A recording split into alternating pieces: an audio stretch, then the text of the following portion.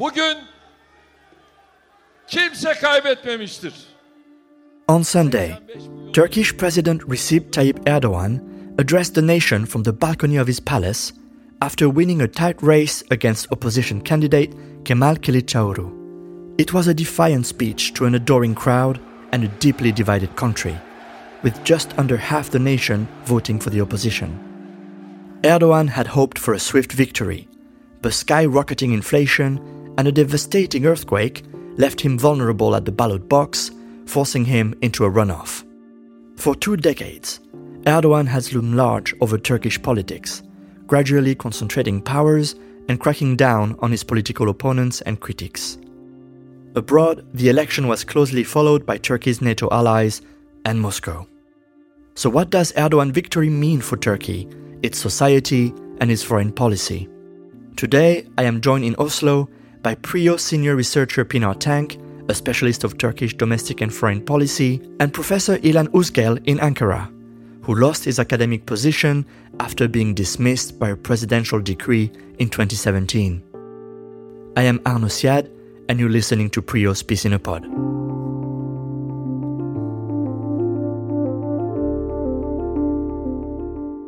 Pinar, let's dive right in. Is this the result you were expecting? And what was decisive in this election? Yes, I think it was actually the result that very many analysts were expecting, and even the opposition. I think they went to the polls with some hope, but generally this was the result that many thought would happen. And I think part of it is that in Turkey, political culture valorizes the strong man. And the electorate was just more convinced by Erdoğan's authoritarian leadership in a time of crisis than the alternatives that were presented by the alliance of parties under the opposition banner. And, not least, it was an expected result because there's overwhelming control over state institutions and the broadcast media. So not only was it possible for the opposition candidate to get his message out, but he was also maligned on state TV and accused of being a terrorist. In fact, in cohorts with the illegal Kurdistan Workers' Party militia. So this made it really impossible for him to win over segments of the conservative electorate in the Turkish heartland in particular, who really rely on broadcast media. And there was also the opposition's decision to collaborate with the ultra-nationalist Victory Party, which meant that they lost some of the votes in the Kurdish areas. We saw this in the numbers of people that didn't turn up in the voting booths as a result. Right, and I'll get to the media landscape in a second. But İlhan, this was the first serious challenge to Erdoğan's regime in a generation. 6 opposition parties united behind Kemal Kılıçdaroğlu, and polls were telling us that the margins were small, but that there was the possibility of an opposition victory in the first round. So why did Kemal Kılıçdaroğlu fail to convince the nation? Well, there are many reasons. The opposition parties, 6 of them, they're united, but that was not enough. Because 4 of the opposition parties, they have very little voting base. 2 of them were already part of the Erdoğan's party previously. They were defectors from Erdoğan's. So they're disliked by both sides, and they don't have any strong voting base. And there were basically 2 parties in the opposition. Secondly, Turkey is a conservative society. And polarization, which was used as a political strategy by Erdoğan, who ruled the country for more than 20 years. So it is very difficult to change the votes of the voters in polarized societies. So those who doesn't like Erdoğan, they don't vote for the opposition. They vote for other party that allied with Erdoğan. We didn't have this before, that a leader has his own very loyal, very staunch voting base. Whatever Erdoğan makes, he's got such a mandate from his audience that it is tolerated. All the corruption allegations, all the failures in foreign policy, in economy, they think that Erdoğan is one of them, and they don't switch their votes. Plus, the opposition party and the opposition leaders, they have made fatal mistakes during the campaign, during the process, that they were preparing themselves for the elections. It takes longer time to describe all of them. Yeah, I just also like to add that to sort of add to what Ilhan is saying here, it's this idea also that should the opposition come to power, they would lose a lot of the rights that they've had and the voice that they've had. So you have this really polarized situation, like he mentions in his remarks, and a fear underneath it, of course. Right, and I want to pick up on something that Ilhan said, that Turkey is a conservative society. Pinar, you recently wrote an op-ed in Norwegian newspaper Aftenposten about a popular soap opera that seemed to have taken Turkey by storm recently. I won't pronounce the Turkish name, I will leave that to you, but it translates in English as Cranberry Sorbet. Annem eğitimci olduğu için despottur biraz. Beni hala bilmiyor galiba. And you wrote about a scene where a young conservative woman who is in love with another man is married off by her family to another against her own wishes. And on her wedding night, in an argument with her new husband, she's pushed off the balcony, but she survives the fall. And you've written how that dramatic scene led to a lot of debate on Twitter and in the streets of Turkey, and how it signaled some of the dissatisfaction of conservative women in Turkey and with the AKP. Can you talk to us about that? Yes, of course. I thought this was really interesting to sort of see how politics and popular culture were merging, because this became a viral tweet on Twitter. The heroine Nursima, many people were asking, how would Nursima vote? And this was on the background also of some evidence that we were getting from conservative women who were moving away from the AKP because the AKP had allied itself with even more conservative parties. As you know, Turkey pulled out of the Istanbul Convention in 2021, and this was a great concern in a country where femicide in particular, falling off balconies, is a big problem. And anyone looking at a map of results for the second round will immediately see a country geographically divided. You've got Kemal Kılıçdaroğlu, who won in the big cities like Istanbul, Ankara, and the coastal regions of the Aegean and Mediterranean seas, and the eastern Kurdish regions, which border Georgia, Armenia, Iran, and Iraq. While the central regions of Turkey voted in their majority for Erdoğan. Ilhan, can you explain that divide for us? Yeah, this divide has been something. It's not something new. I mean, we have it for a long time. That inner parts of Turkey more conservative, and those who vote for Erdoğan, they tend to be less educated, with less income, and mostly living in rural areas. Although Erdoğan has a popular vote in the outskirts of the cities too, but I mean that's quite common. I mean, it's like you can call it Turkey's Bible Belt. I mean, like in inner areas, they tend to be more nationalistic, more religious. In general, they're more conservative, whereas younger people, I mean, they have a kind of a dislike for Erdoğan, and the older you get, you tend to vote for Erdoğan.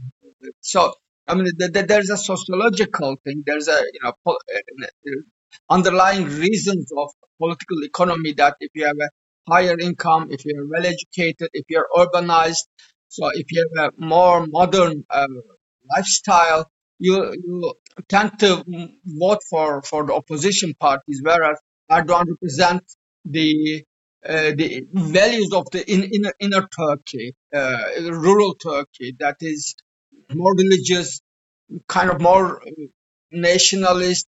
They're, most goers, they're impressed by Erdoğan's style of rule. So it's not surprising for observers of Turkish politics and society for a long time. So and this has been a pattern. So we have seen this pattern again. But the problem with Erdoğan is that with the rise of education, with the rise of urbanization, he in the next decade, any politician like Erdoğan and any conservative politician will have some more difficulty in getting the votes. I just wanted to add also that what's interesting is what Ilhan is saying is absolutely the case. But abroad, a lot of voters who were sending in their votes from abroad, from social democratic countries, were also voting for Erdoğan. And this was kind of interesting. And many people asked, how can this be? They're living in democratic, egalitarian societies, and yet when they vote for Erdoğan. And there, I think it was a lot of the impact that Erdoğan's foreign policies and his foreign policy activism on the world stage has meant a lot for Turks living abroad who often feel themselves marginalized in the societies that they're living in, but see a great leader that gives them a sense of pride. And, once a year they come back to Turkey, they see the big changes, and they feel proud. And also, importantly, they're not living in the society where they're feeling the effects of an economic recession or they're feeling their futures disappearing in front of them. So there you had a completely different way of voting based on completely different factors, actually. That's fascinating because what you are getting at basically is that the assumption in the West was that for the Turkish diaspora, having access to free media, in a sense, would perhaps encourage them to be more critical towards Erdoğan. And what you're saying is that that wasn't really the case. And going back to something you said earlier, Pinar, that the campaign was competitive and largely free, but that the media landscape wasn't necessarily so in Turkey. That was echoed by the OSCE, the Organization for Security and Cooperation in Europe, which had a team of observers on the ground. And in their preliminary findings for the second round, they said that biased media coverage and the lack of a level playing field gave an unjustified advantage to the incumbent, Mr. Erdoğan. So, despite Erdoğan tilting the political playing field completely to his advantage, it seems the elections were mostly free, if not entirely fair. Would that be a correct assessment? Yes, well, they certainly were not fair, but I would also challenge the question of how we describe free. Is it this narrow understanding of the ability of citizens to physically vote and know that their vote counts and not be threatened while they're voting? Or is it the freedom to have a selection of candidates that can present a real challenge? And so by a narrow definition of freedom, yes, it was free, but we need to be aware of these limitations. For example, the very popular mayor of Istanbul, İmamoğlu, couldn't run because he was facing a case in court. And so in a sense, what you're presented with is an opposition candidate that might not be as strong. So do you really then have freedom? If you think of this freedom as simply being able to cast your vote, then yes, they were free, but not fair. So Erdoğan has cited the freedom of citizens to vote and the high turnout as an indication of the strength of Turkey's democracy.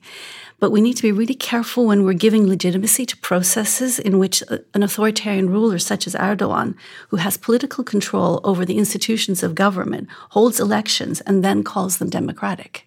Ilhan, I want to turn to you now because you were one of the voices Erdoğan tried to silence, right? You were a professor, formerly at Ankara University, where you served as chair of the International Relations Department at the Faculty of Political Science. And in 2017, you were dismissed by a presidential decree. Can you tell us what happened? Yes, but I should dispute the term silence because I'm not silenced. I was quiet, but not silenced. I'm even more vocal critic of Erdoğan. Well, in early 2017, we signed a petition to call for peace in the Kurdish issue, criticize the heavy-handed approach of the government to the Kurdish issue. Then Erdoğan get mad, and his media, his pro-government media, accused us of being spreading terrorist propaganda, being traitors and helping terrorists, etc., etc. So we were fired from our positions. Not only me, but around 500 academics. They were lost their jobs. We were not allowed to enter the university campuses again. We were not allowed to leave the country for many years, and we were not allowed to find any other jobs, etc., etc. That was a ordeal for those, especially younger academics in Turkey. But the target was not only a few hundred academics, but the target was the whole intellectual life, whole academic life in Turkey. That was given a very clear message: if you stand up and criticize the government, so you can lose your job. You can face court trials. You can be accused of helping the terrorists. So I still have a court case, but it's not. I mean, so long as you can think and you can write, and despite the problems, and I'm still a critic of the government. Anything that's wrong in government's policies, I will maintain my position. Is it easy? No, it's not easy. I usually avoid using Erdogan's name. I prefer to call the AKP government, etc., because Erdogan is somehow protected, and you should better not to mention his name directly. So we try to find other ways to keep our integrity, keep our independent position in criticizing the government and its policies. Right, and now that he is re-elected, I wonder what you see as the future for democracy, for freedom of expression, really.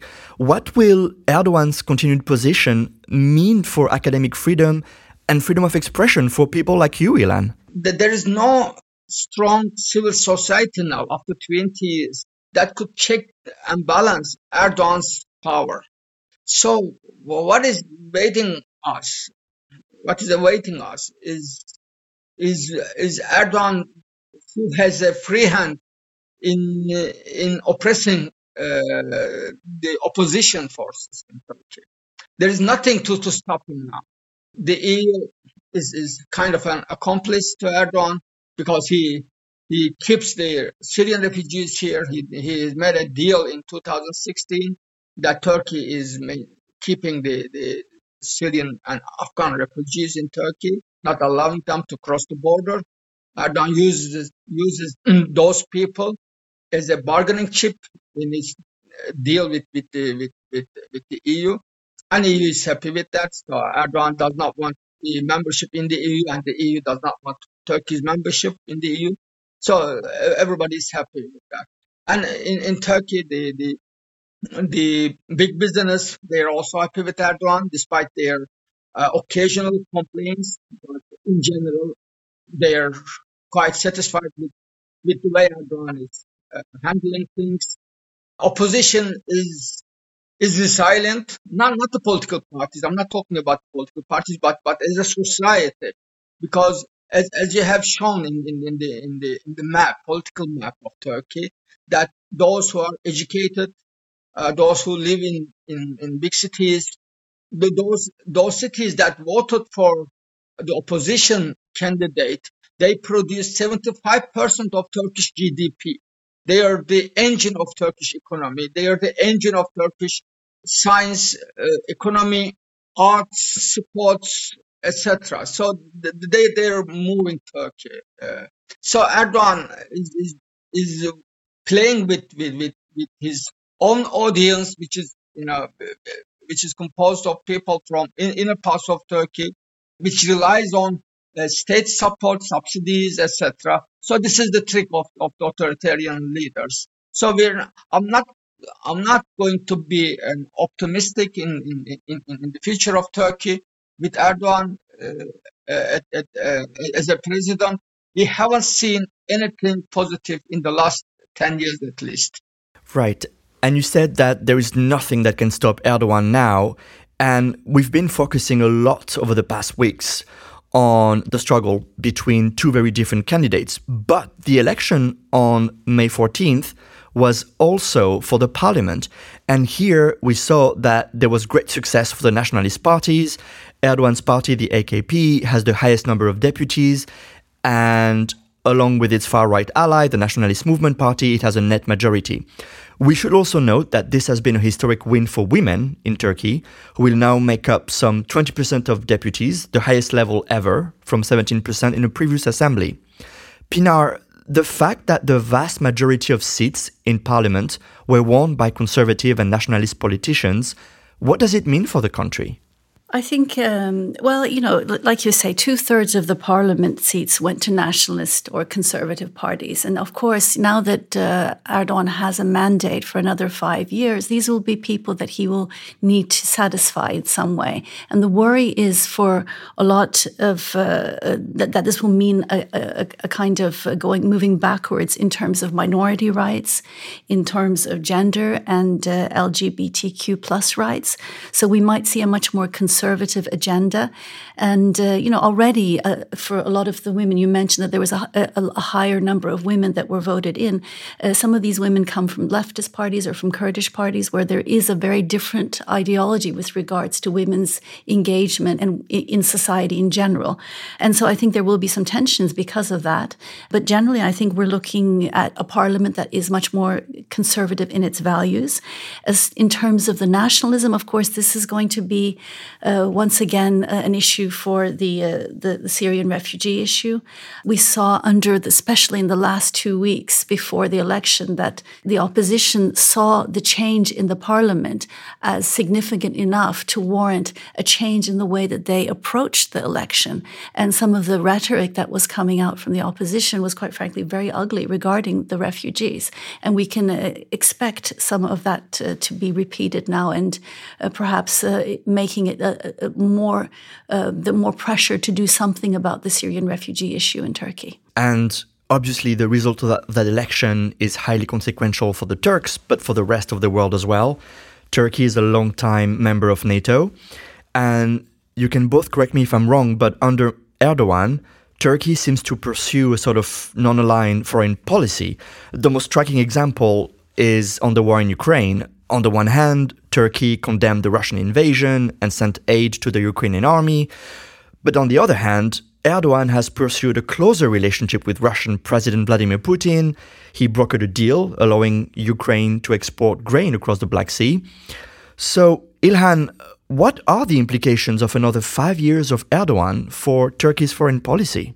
First, a small correction that is needed.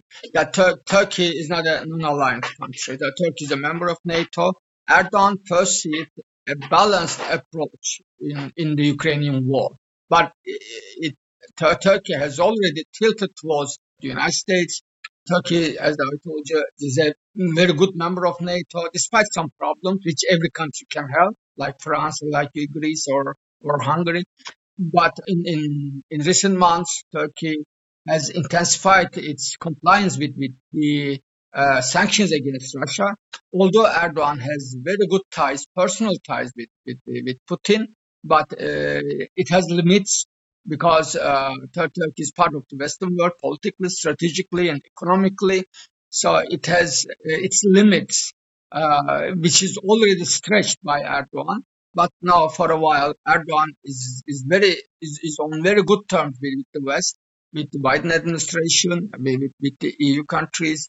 Membership of Finland and Sweden in NATO were issues, but Erdogan simply used them as a bargaining chip. So that does not necessarily mean that Turkey is against the membership of these two countries outright. In principle, no. Turkey explained clearly that Turkey is not against the membership, against the NATO enlargement. For many years, Turkey is supporting NATO's enlargement. But and Turkey accepted and ratified Finland's membership in NATO. There are some issues which it's nothing to do with Erdogan, basically, that any Turkish government would want to discuss before ratifying Swedish membership in NATO. But the difference with Erdogan is that Erdogan used it domestically. He made it a big. This issue could be handled behind the doors in diplomatic circles, but Erdogan preferred to make it a big deal for domestic consumption. That's the difference. And after he won the elections, he's going to ratify it, the membership of Sweden. And the only thing is that Erdogan is trying to use it in the purchase of F-16 jets from the United States. I mean, this is quite typical of transactionalism of Erdogan. So we got used to it, and Erdogan's counterparts, they also know it. They got used to the Erdogan style, and they know how to deal with Erdogan. So I don't see any big deal. Yes, Erdogan has good ties with Putin, but at the end of the day, Turkey is a NATO member. Right. And you mentioned, Ilhan, that Sweden's accession to NATO has been stalled by Turkey. And as we sit here in Norway, there is this week an informal meeting of NATO ministers of foreign affairs happening in Oslo. And Sweden is actually taking part to it, despite not being an official member of the alliance. So, Pinar, now that there is no longer an election to be won for Erdogan, is he likely to soften his stance and allow Sweden to join the alliance? I think, it's quite right what Ilhan said, that this was very much a part of the election campaign, and his ability to then use foreign policy to project himself as a strong leader that can stop such a expansion of NATO. Once that is out of the way, and I think, NATO recognized this, of course, because they didn't push on this and lose their political capital by doing so. Once it's out of the way, it means that he will now be in a position to discuss more with NATO what he can get out of the deal. And he is a transactional politician. Just a few days ago, the chairman of the Foreign Affairs Committee in the U.S., a Republican by the name of Michael McCall, mentioned or noted that it would now be possible to consider selling F-16s to Turkey.